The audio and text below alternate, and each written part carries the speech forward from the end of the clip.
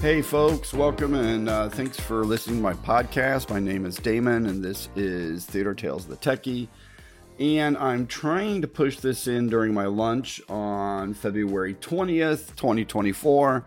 And I've just been really busy, folks, between my family and this project I'm working on. I'm not even working on my model airplanes or my drones. I'm not doing any side jobs for friends.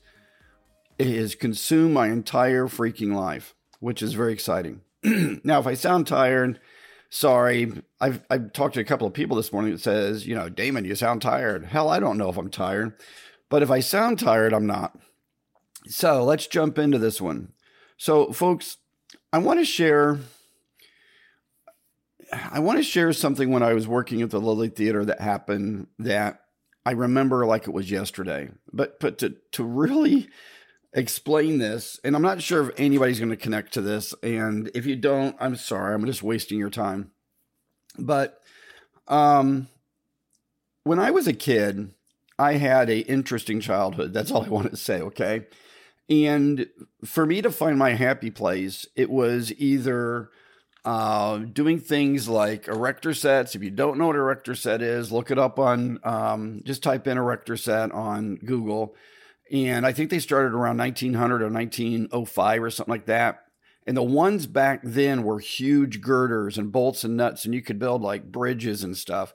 The ones that I got back in the 60s were kind of a sellout. They were still cool, but they were a lot smaller than the ones that were originally made in the beginning of the century. But basically, you could build like the Eiffel Tower, you could build a clock tower, you could build a roller coaster. But it was all steel and bolts and nuts, and it was really, really cool. And then I was really into Heathkits. My friend's dad, who worked for RCA, got me into Heathkits. And a Heathkit is where you could build your own AM, FM radio or your clock radio, or you basically got a box full of electronics and you soldered them together. Well, they came in both solder and non-soldered kits, but I like the soldered kits. Had a little amplifier. You had to know the high voltage versus the low voltage side. The low voltage side was usually like 12 or 6 volts, something like that. The high voltage was 120 volts, which could kill you if you stuck your hands on it. And I think I've shared another podcast that I used to go around all the time to trash cans, and it seemed like a lot of kids didn't like Erector sets. Okay, so their parents would buy it for Christmas, and come March or April, throw it away. And I would go around and dumpster dive and build some incredible things with Erector sets. And I'll get to how this ties into something cool that happened at the Lilly Theater in a minute, okay? But there was a time when I was probably 12 or 13 that, let's see, probably would have been 13. Yeah, about 13.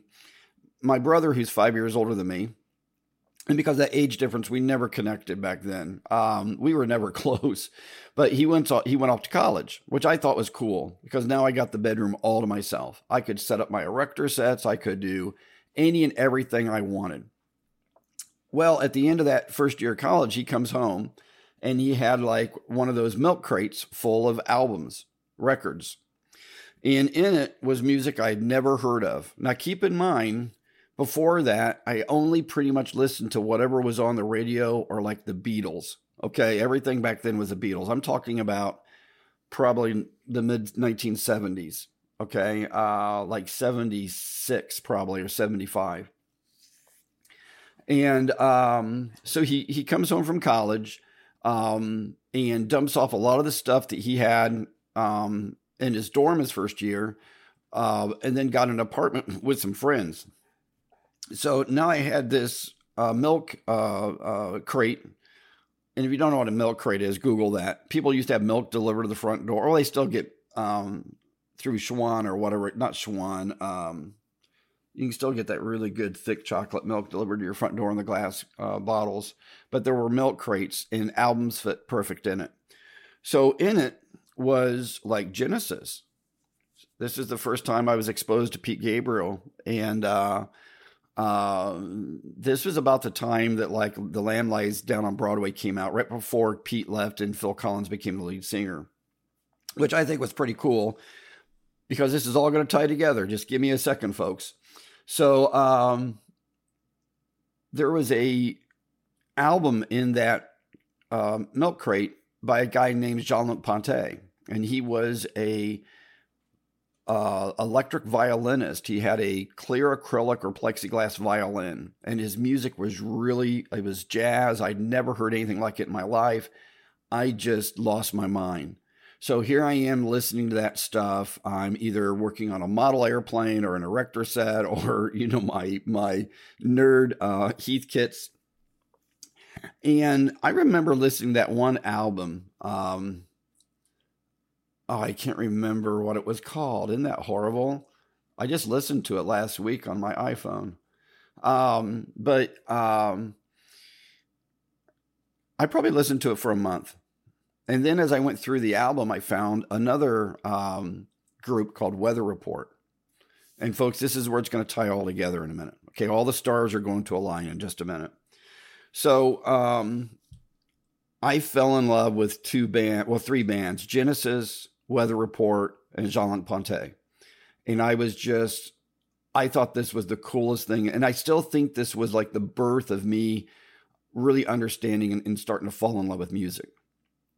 Now, today it kind of sucks because I'm almost deaf in my left ear because of a dimmer that blew up 20 years ago. It blew my eardrum out, and when it healed back thicker.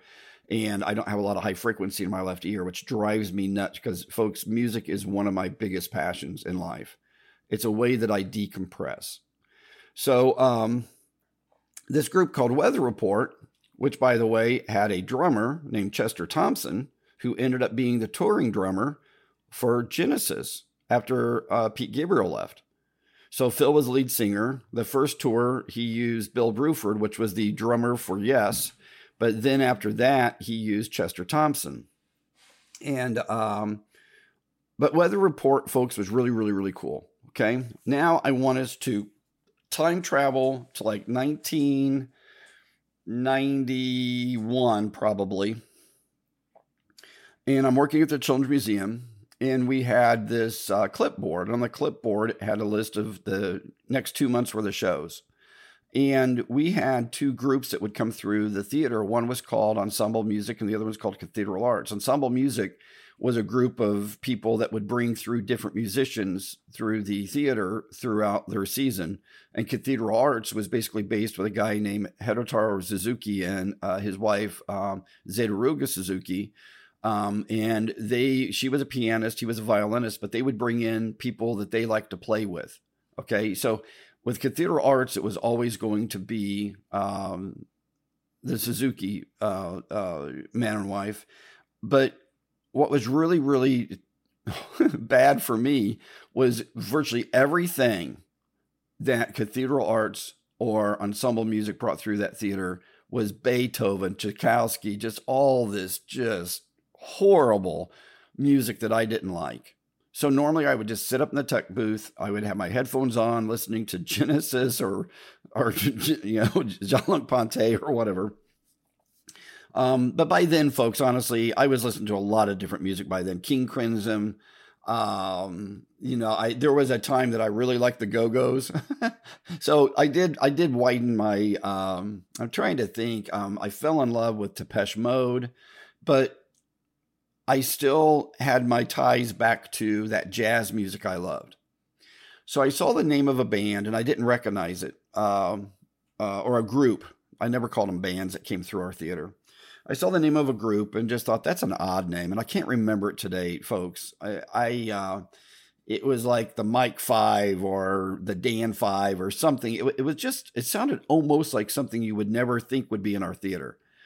So about a month before the gig, I get a call from a guy and he says, Damon, I think his name was Jonathan, now that I think about it, because this is Jonathan. I'm with, this group, and I'm just wondering what your lights and sound and all that is like. I said, we're only a 350 seat semi-thrust theater. I doubt you're going to need any sound reinforcement except maybe a mic downstage to talk to the audience. And I said, lighting, you can have anything you want that I can give you.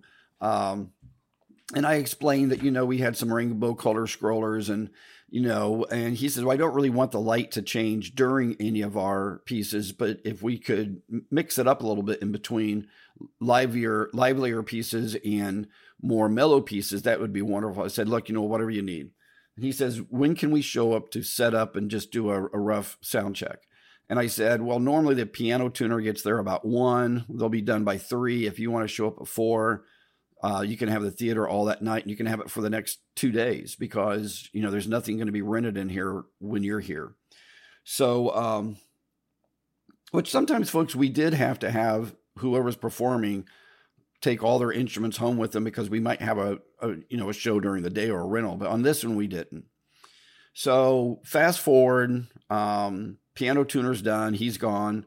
Got a big grand piano that was delivered at like 8 o'clock that morning. These big, huge guys bringing the grand piano. Then the piano tuner tunes it. Steinway, I think, is the pianos we always have brought in, if I remember right. I might be wrong. It doesn't matter. It's irrelevant. So about 4:30, boom, boom, boom, knock on the back door. I open it up, and there's these 6 guys looking at me, or 5 guys. I can't remember. Maybe it was like the Dan 6 or something. I can't remember what it was called, but there's a guy's name and a number, okay? And they all look completely like, I got to be careful how I say this. They look like roadies or musicians. They did not look like the people who played Beethoven or Tchaikovsky, okay? So, I did my real quick introductions and we all just talked and I showed them where the stage was. And I always kept that stage pristine, clean. The dressing rooms were spotless. So they start coming in and the drummer's bringing in not a big drum kit, but pretty good size. I mean, not like a Phil Collins or a Neil Peart size, but it was a decent kit. Then I see some amplifiers rolling in with their speakers, and I'm like, holy crap, is this like rock and roll? And then I started seeing bongos and all this stuff, and I'm like, this is probably going to be more like jazz, So I'm sitting here, but folks, I will tell you one piece of advice: leave the talent alone. Just tell them where you're going to be. If they need you, they can, either holler up to the tech booth, or you could be, somewhere in that theater. But don't follow them around. Just let them be themselves. 'Cause especially with actors and actresses, a lot of them are like they're psyching themselves up to be able to do what they've got to do. Just leave them alone. And actually, I've had people say, Damon, you're an awful quiet guy. Has anybody ever told you that? And I'm like, no one's ever told me that. But just leave them alone. So they get the whole thing set up. And I think this guy's name was Jonathan the more I'm thinking about it. And he's kind of like, hey, Damon, can we kind of see what your lights are like? And I brought him up and he's like, whoa. And I said, I can splash these colors on the wall. I can do this. And all the musicians seemed like they were pretty psyched up because normally I would find out later they played a lot of rooms that were like 800 seats or like a dinner theater types, not a dinner theater, but a dinner bar. They weren't used to having that small of a room with just the audience there to see them. If I'm saying that right.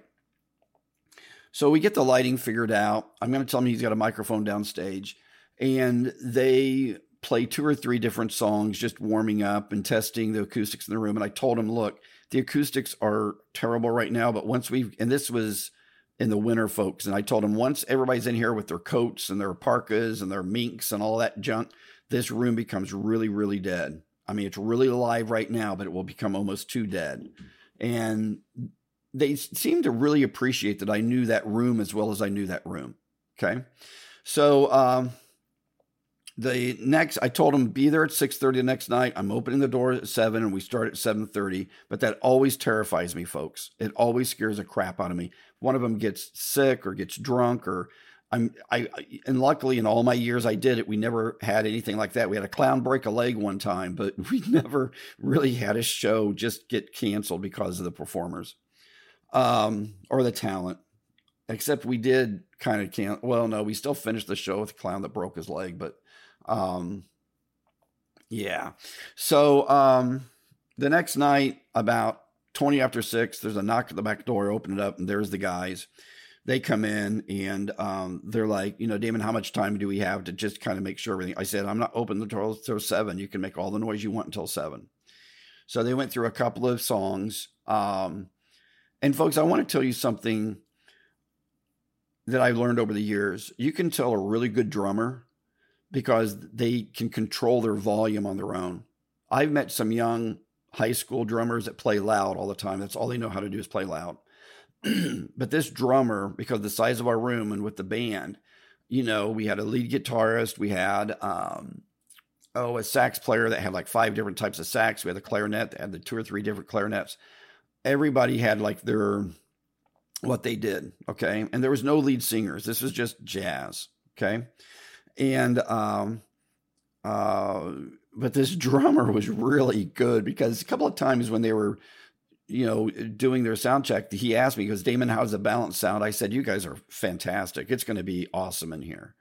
And you could tell that kind of jazzed them up too, because, I had worked a long time in that theater and I knew how to make that theater sound good. And I knew what sounded good in that theater. So the assistant stage manager showed up to run the house with a couple of volunteers, and we had a volunteer stage manager backstage. And I went up to the tech booth and I got the little call that they're opening the house. They open the house, all the people start coming in. And over the years, I just quit watching who comes into the house because early on I used to people watch, but you get bored with that after so many years. But I did know we were sold out. All 350 seats were sold out. And I was told we're going to have a little bit of standing room in the back of like local people who wanted to hear these people play that had clout. We always had people from like Eli Lilly that could pull strings. And, I probably shouldn't say who pulled strings, but Indianapolis Motor Speedways here, we had people that would like, I want to see this. Well, we're sold out. We'll stand at the back of the house.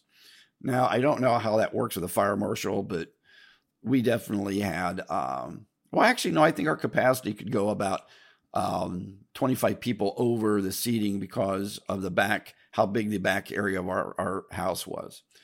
So right at 7:30, I get the call, says, go ahead and, dim the lights. I bring the house to half. Everybody gets seated.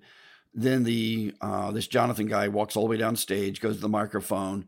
I had a strong Trooperette follow spotlight I would hit him with and it's the only time I use the follow spot during the whole show was just to illuminate him anytime he's at that mic. So he said, thanks, everybody. It's exciting to be in Indianapolis. We're going to be in, Lexington next week and Cincinnati the day. It's really cool that this guy was just so laid back. I mean, I don't know how to describe what he was like, but he was just really, really, he's just really laid back, really cool guy. So he goes, you're going to hear some more original music, but you're going to hear some music that's going to be very, you're going to recognize it. They're going to be songs that you're going to love. And that was a neat thing about this group is they played a lot of jazz that evidently all these people already knew, but they played some of their own personal music. But I got to tell you how this all ties back together now. So I'm sitting in the booth and for this particular show, I didn't have headphones on listening to my Genesis or whatever. I was really enjoying this. And I think it was like the 4th song in. And folks, if you Google a song called Birdland, and it's a song that Weather Report wrote about I think it's a jazz club that's called Birdland. But Weather Report created a song called Birdland. And there's no way to mistake the way it starts on the keyboard. There's like these 5 or 6 notes that are really low frequency.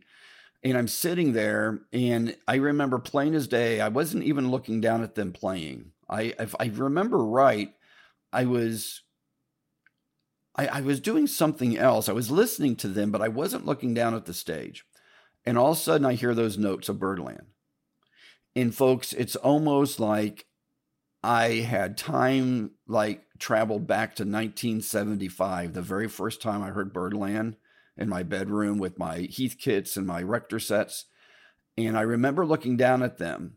And when they started playing this song, I got goosebumps. I got really, really excited. I was like, holy crap, Batman.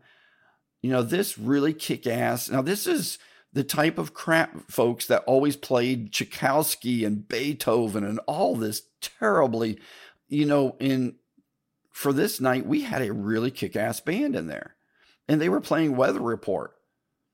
And when they played that song, folks, and if you can go out and Google it and listen to the song, it might be boring as hell to you. And if it is, then shame on you. This is a really cool song. But for me, folks, there were probably, I don't know, a couple of dozen moments in my life in theater where something happened that just really changed the whole way. I don't know how to say it, folks. It was so cool, and I was so happy that I was a part of something that I knew would be in my mind the rest of my freaking life. So at the end of that night, and this is where you gotta be cool, folks. You just gotta be absolutely cool. So here I am, giddy as crap, almost like, one of those 16-year-olds hearing the Beatles live. And now I got to talk to these guys and help them, get out the back door and go their merry way until the next night. So I go down on stage and, they're all sweaty and hot. They're in the dressing room. Some of them are, just changing clothes and all of this. Because it was, folks, I don't know how to tell it. That room, we keep it like 69 degrees or 68, especially when we got all these people with all their coats in there. And these guys were all like they had just run a marathon. That's how into it they were. It was so cool. So I go backstage and I'm just standing there quiet. And this one, the drummer actually came out, said, "So what do you think, Damon?" And I said, "You guys are awesome."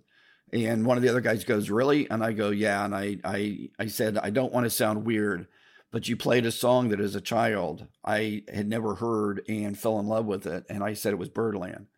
And the guy goes, "Yeah, we love to do a tribute to some different Weather Report songs." And I said, "That was just the greatest thing that I've ever seen in this room." And one of the other guys goes, "Really?" And I go, "Yeah." I go, "Guys, normally it's like Tchaikovsky and Beethoven and, just all this just dreaded stuff." And the one guy goes, "Yeah, that'd be pretty hard. That'd be pretty rough." And and one of the guys goes, "So you like that kind of music?" I said, "Well, I grew up with Genesis, Jean-Luc Ponty." And the other guy goes, "Oh my God, we all grew up with Jean-Luc Ponty." And I said, if one of you would have pulled out a clear plastic violin, I probably would have fainted. So we all laughed about it, but I had to make sure I wasn't drooling all over them. Okay. Folks, I don't know how to describe how cool it was. So they all leave. I lock up the back door. I notify security to make sure the theater is locked down because all their instruments and stuff are there. And then I remember going out and jumping in my little, at the time, folks, I was driving a Suzuki Samurai that I'd bought for virtually nothing. Keep in mind, I'm broke, okay? But I'm living the life, okay? So I remember getting back to my apartment, and this is when we still had the voicemail machines that had the little cassette tapes in it. And, I saw it was blinking, and one of my friends, Mark, had called me to see what I was up to. And the girl I was dating was kind of like, "Hey, you want to hook up tonight?" And, it's like 11 o'clock. So, and I probably was a terrible boyfriend, but I didn't call her back that night. But the next day, I called her and said, "You wouldn't believe this band that came in there. You would not believe this band." Now, keep in mind, folks, what am I, 28? No, that would have been 80. I was probably 30. Or maybe this happened a lot earlier than I'm thinking. My God, folks, maybe this happened in like 86 or 87. This might have been 86 or 87 because now I'm thinking of that girlfriend I was dating, and that was like 86. Isn't that horrible when we get older? But the next day, I know I told my girlfriend how cool it was, and she's like, "Can I sneak in?" I said, "Hell yeah, I'll sneak you in." And now, folks, I can't get fired nowadays, but I wasn't allowed to have any friends or anybody in that tech booth. And I had all my friends in that tech booth. I mean, the security people would always do things that could get them in trouble. So we had this pact that we would never narc on each other. So the next night, my girlfriend is kind of hiding in the tech booth. And she wasn't a huge fan of jazz, but she understood why I liked it so much. She totally got it. And then afterwards, I got to hang around for them to load out.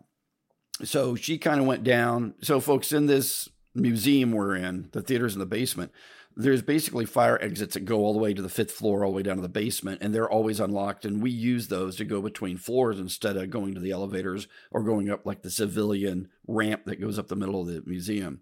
So she left the tech booth through this extra door we had and went down there and stood in the lobby like she was basically a patron that would watch the concert. And then once everybody was gone and everything was empty, she would walk into the house and hang out until I was done. Well, she walked down by the stage and one of the guys, said, Damon, how did we do? Because I'm backstage. I'm like, you guys did awesome and everything. And they're like, is she waiting on somebody? I said, well, that's my girlfriend. He goes, oh, well, cool. And he goes, well, what are you two doing? And I'm like, what do you mean? And he's like, you guys want to go out and get a bite to eat? Now, keep in mind, it's like 10:35 or 10:45. And I'm like, I don't know. They go, there's a Mexican place on the way to our hotel. We keep driving by. Is it got good food? And I'm like, yeah, I've never eaten there. That's how boring I am. But I hear it's great. So, folks, until about 1:15 at night, these 5 or 6, I think it was 6 the more I'm thinking about it. Yeah, it was definitely 6. These 6 really cool guys, me and my girlfriend, all had Mexican. And folks, I'll never forget this as long as I live. I mean, this is why I love theater. This is the reason I love the bandwidth of what I've done in my life. I mean, imagine this. I walk out of high school and start fixing dimming systems and building speakers. Okay. In 82, I start to work at the Lilly Theater. I worked there for about 5 years and left for a year to go do some stuff for a friend of mine and actually got my pilot's license. And then I went back to the Lilly and worked there another 3 or 4 years.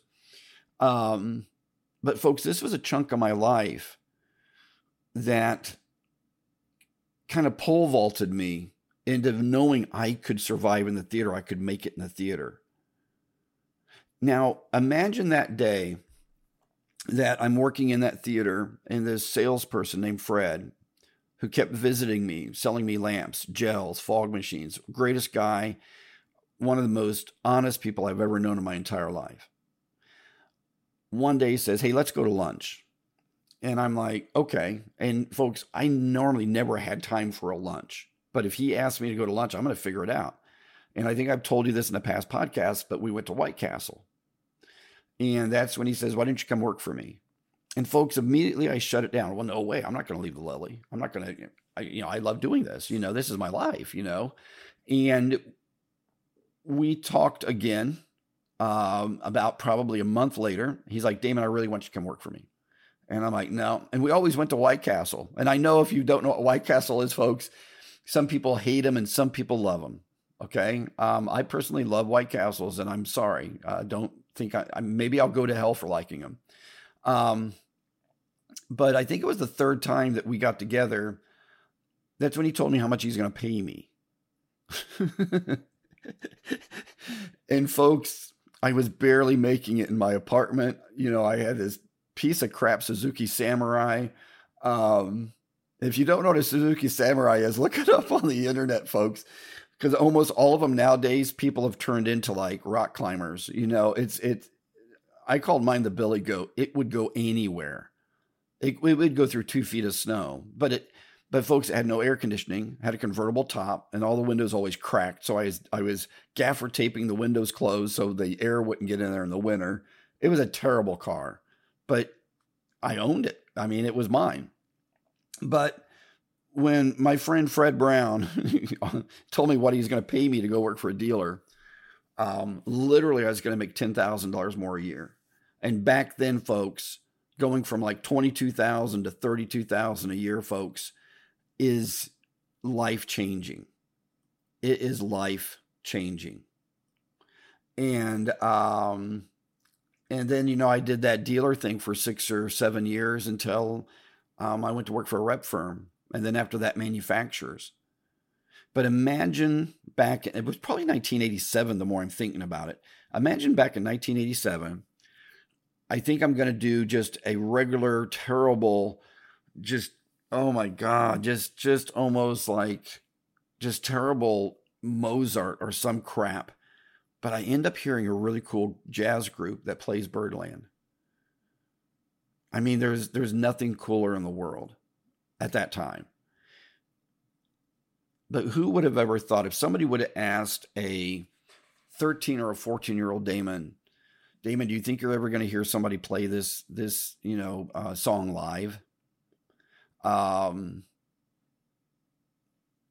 probably would have said, I don't know. How would I ever hear, unless I went to like New York and heard Weather Report play? Probably not. So folks, I guess the reason I'm doing, and I know this is a bizarre podcast, but the reason I'm doing this is I want you to realize you really don't know what next year is going to be like. You really don't. Hopefully you've got a kick-ass job in this industry and you're loving it and you feel like you fit in. Or you're a student that's looking forward to the future. But I'm telling you, once you get into a job in this industry, once you got your foot in the door and you get through your first 2 or 3 years and realize, yep, I can make it. This is for me. Your trajectory is nowhere but up. Because if you work on stage, awesome. If you go to work for a dealer, awesome. If you go to work for a rep, awesome. If you go to work for a manufacturer, awesome. If you end up doing some of those weird things, well, and I shouldn't say weird, those things you would never think you would do. One of my friends, and I haven't talked to him in 10 years, we overlapped by 1 year in high school. My senior year was his freshman year.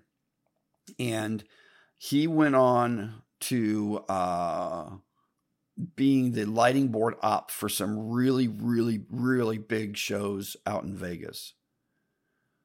And another friend one time said, yeah, but, don't you think there would have been more, he could have, done more. And I felt offended by that. I'm like, what do you mean? He loves what he do. He's a lighting board op. I mean, I think he did Share and some other things. I mean, how freaking cool would that be, folks? If that's what you want to do. I don't know if he's part of that Beatles thing or not, but he did some really, really, really neat things. And so yeah, folks, that's it. I'm gonna shut this podcast down.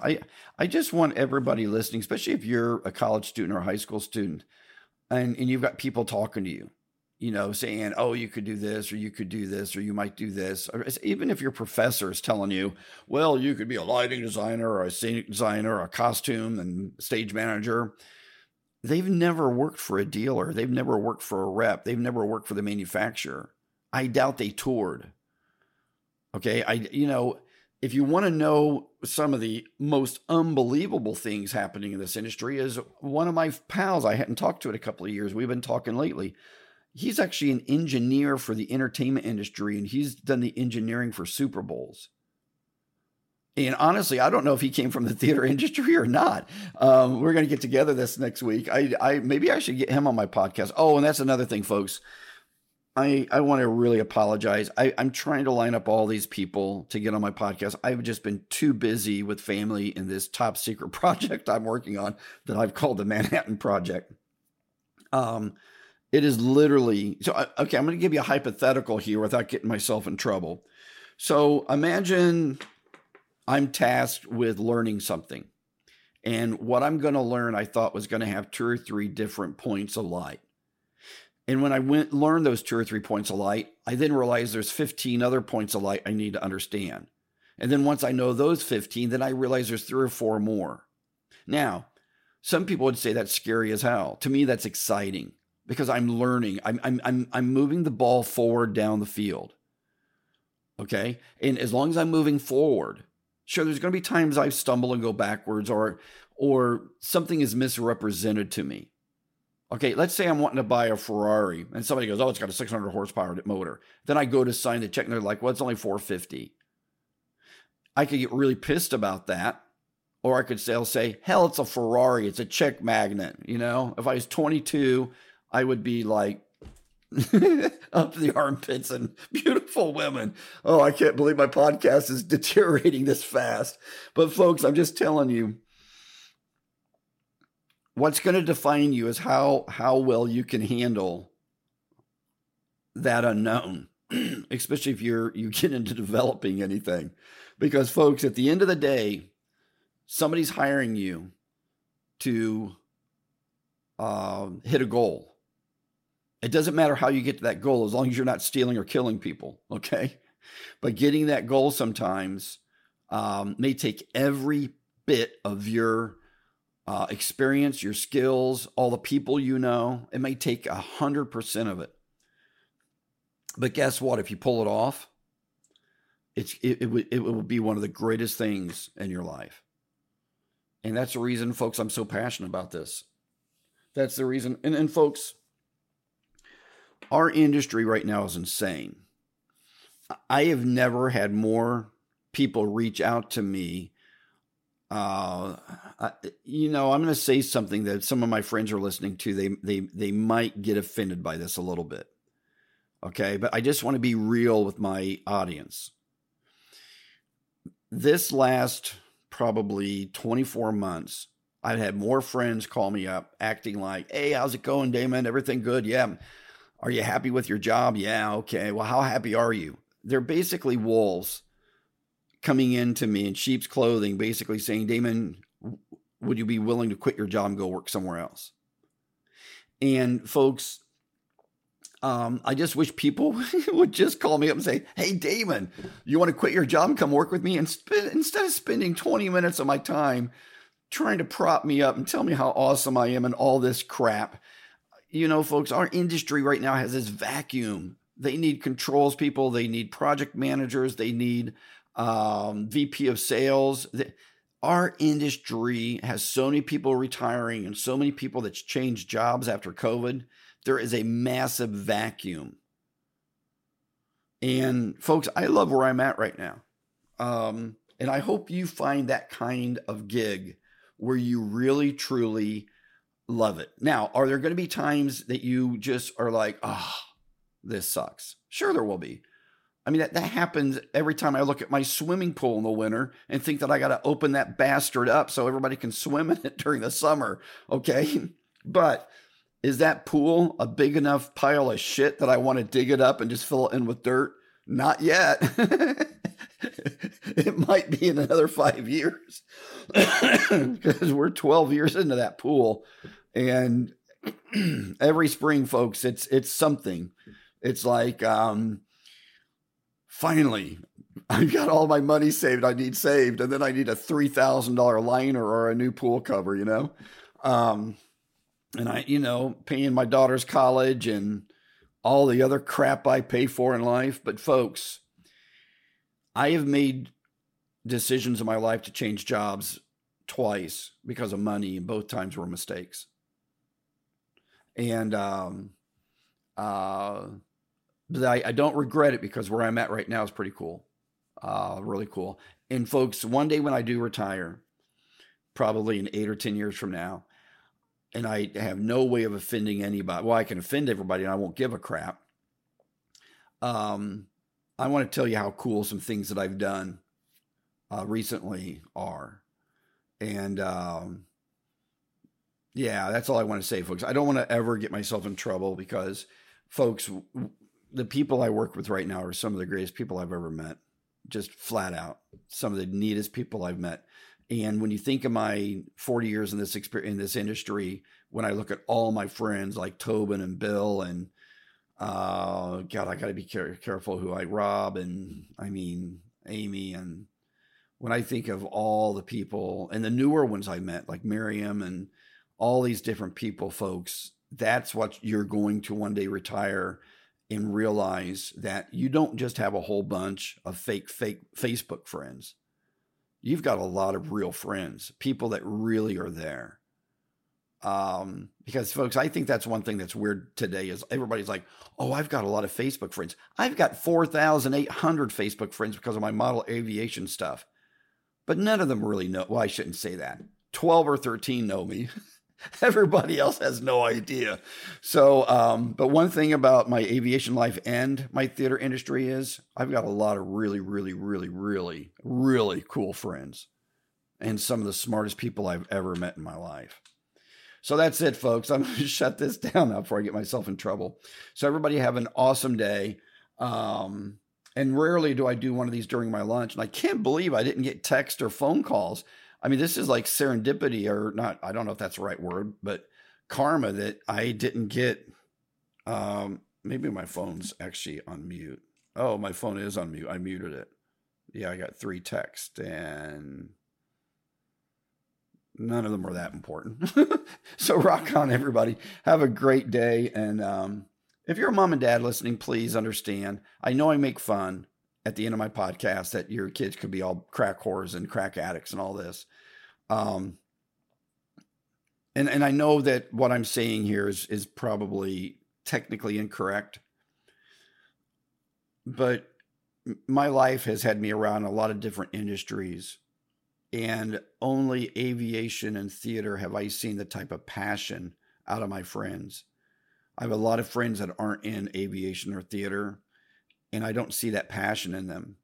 I see to them that they're just working 40 hours a week to get to the weekend. And folks, right now with this project I'm working on, I'm working 7 days a week, but I love it. I love it. I love it. So rock on, everybody. Take care. Oh, and one last thing. I got a text from somebody. I'm sorry, an email, and said, Damon, if you're working 7 days a week, how much money does that mean you're making an hour? Folks, I don't give a rat's ass. Okay, I worked a job one time, folks, where I was literally working 65 hours a week. Literally. And when I figured out what I was making an hour, I was making less than a lot of my friends that were reps at the time because they were commissioned sales. But that's irrelevant. If you love what you're doing and you're moving that ball forward, sure, the money counts to a certain extent. Believe me, especially when you pay your daughter's college off, or pay for your daughter's college, or save for your daughter's college, or whatever the hell you want to call it, what we did, me and my wife. Money does matter. But at the end of the day, I don't know if money's ever going to make you smile like I did when I heard that band play Birdland. I don't think, all the money in the world would have made me smile. Maybe it would have. Maybe I'm full of crap. Maybe if I won $100 million lottery, I'd have a bigger smile. Actually, in hindsight, I probably would. But I love this industry. So rock on, everybody. I know I'm like a dog seeing squirrels running around right now, aren't I? So take care, everybody. Have a great day. And I'm telling you, mom and dad, if your kids love theater, let them explore it. Take care, everybody. Have a great day. Bye-bye.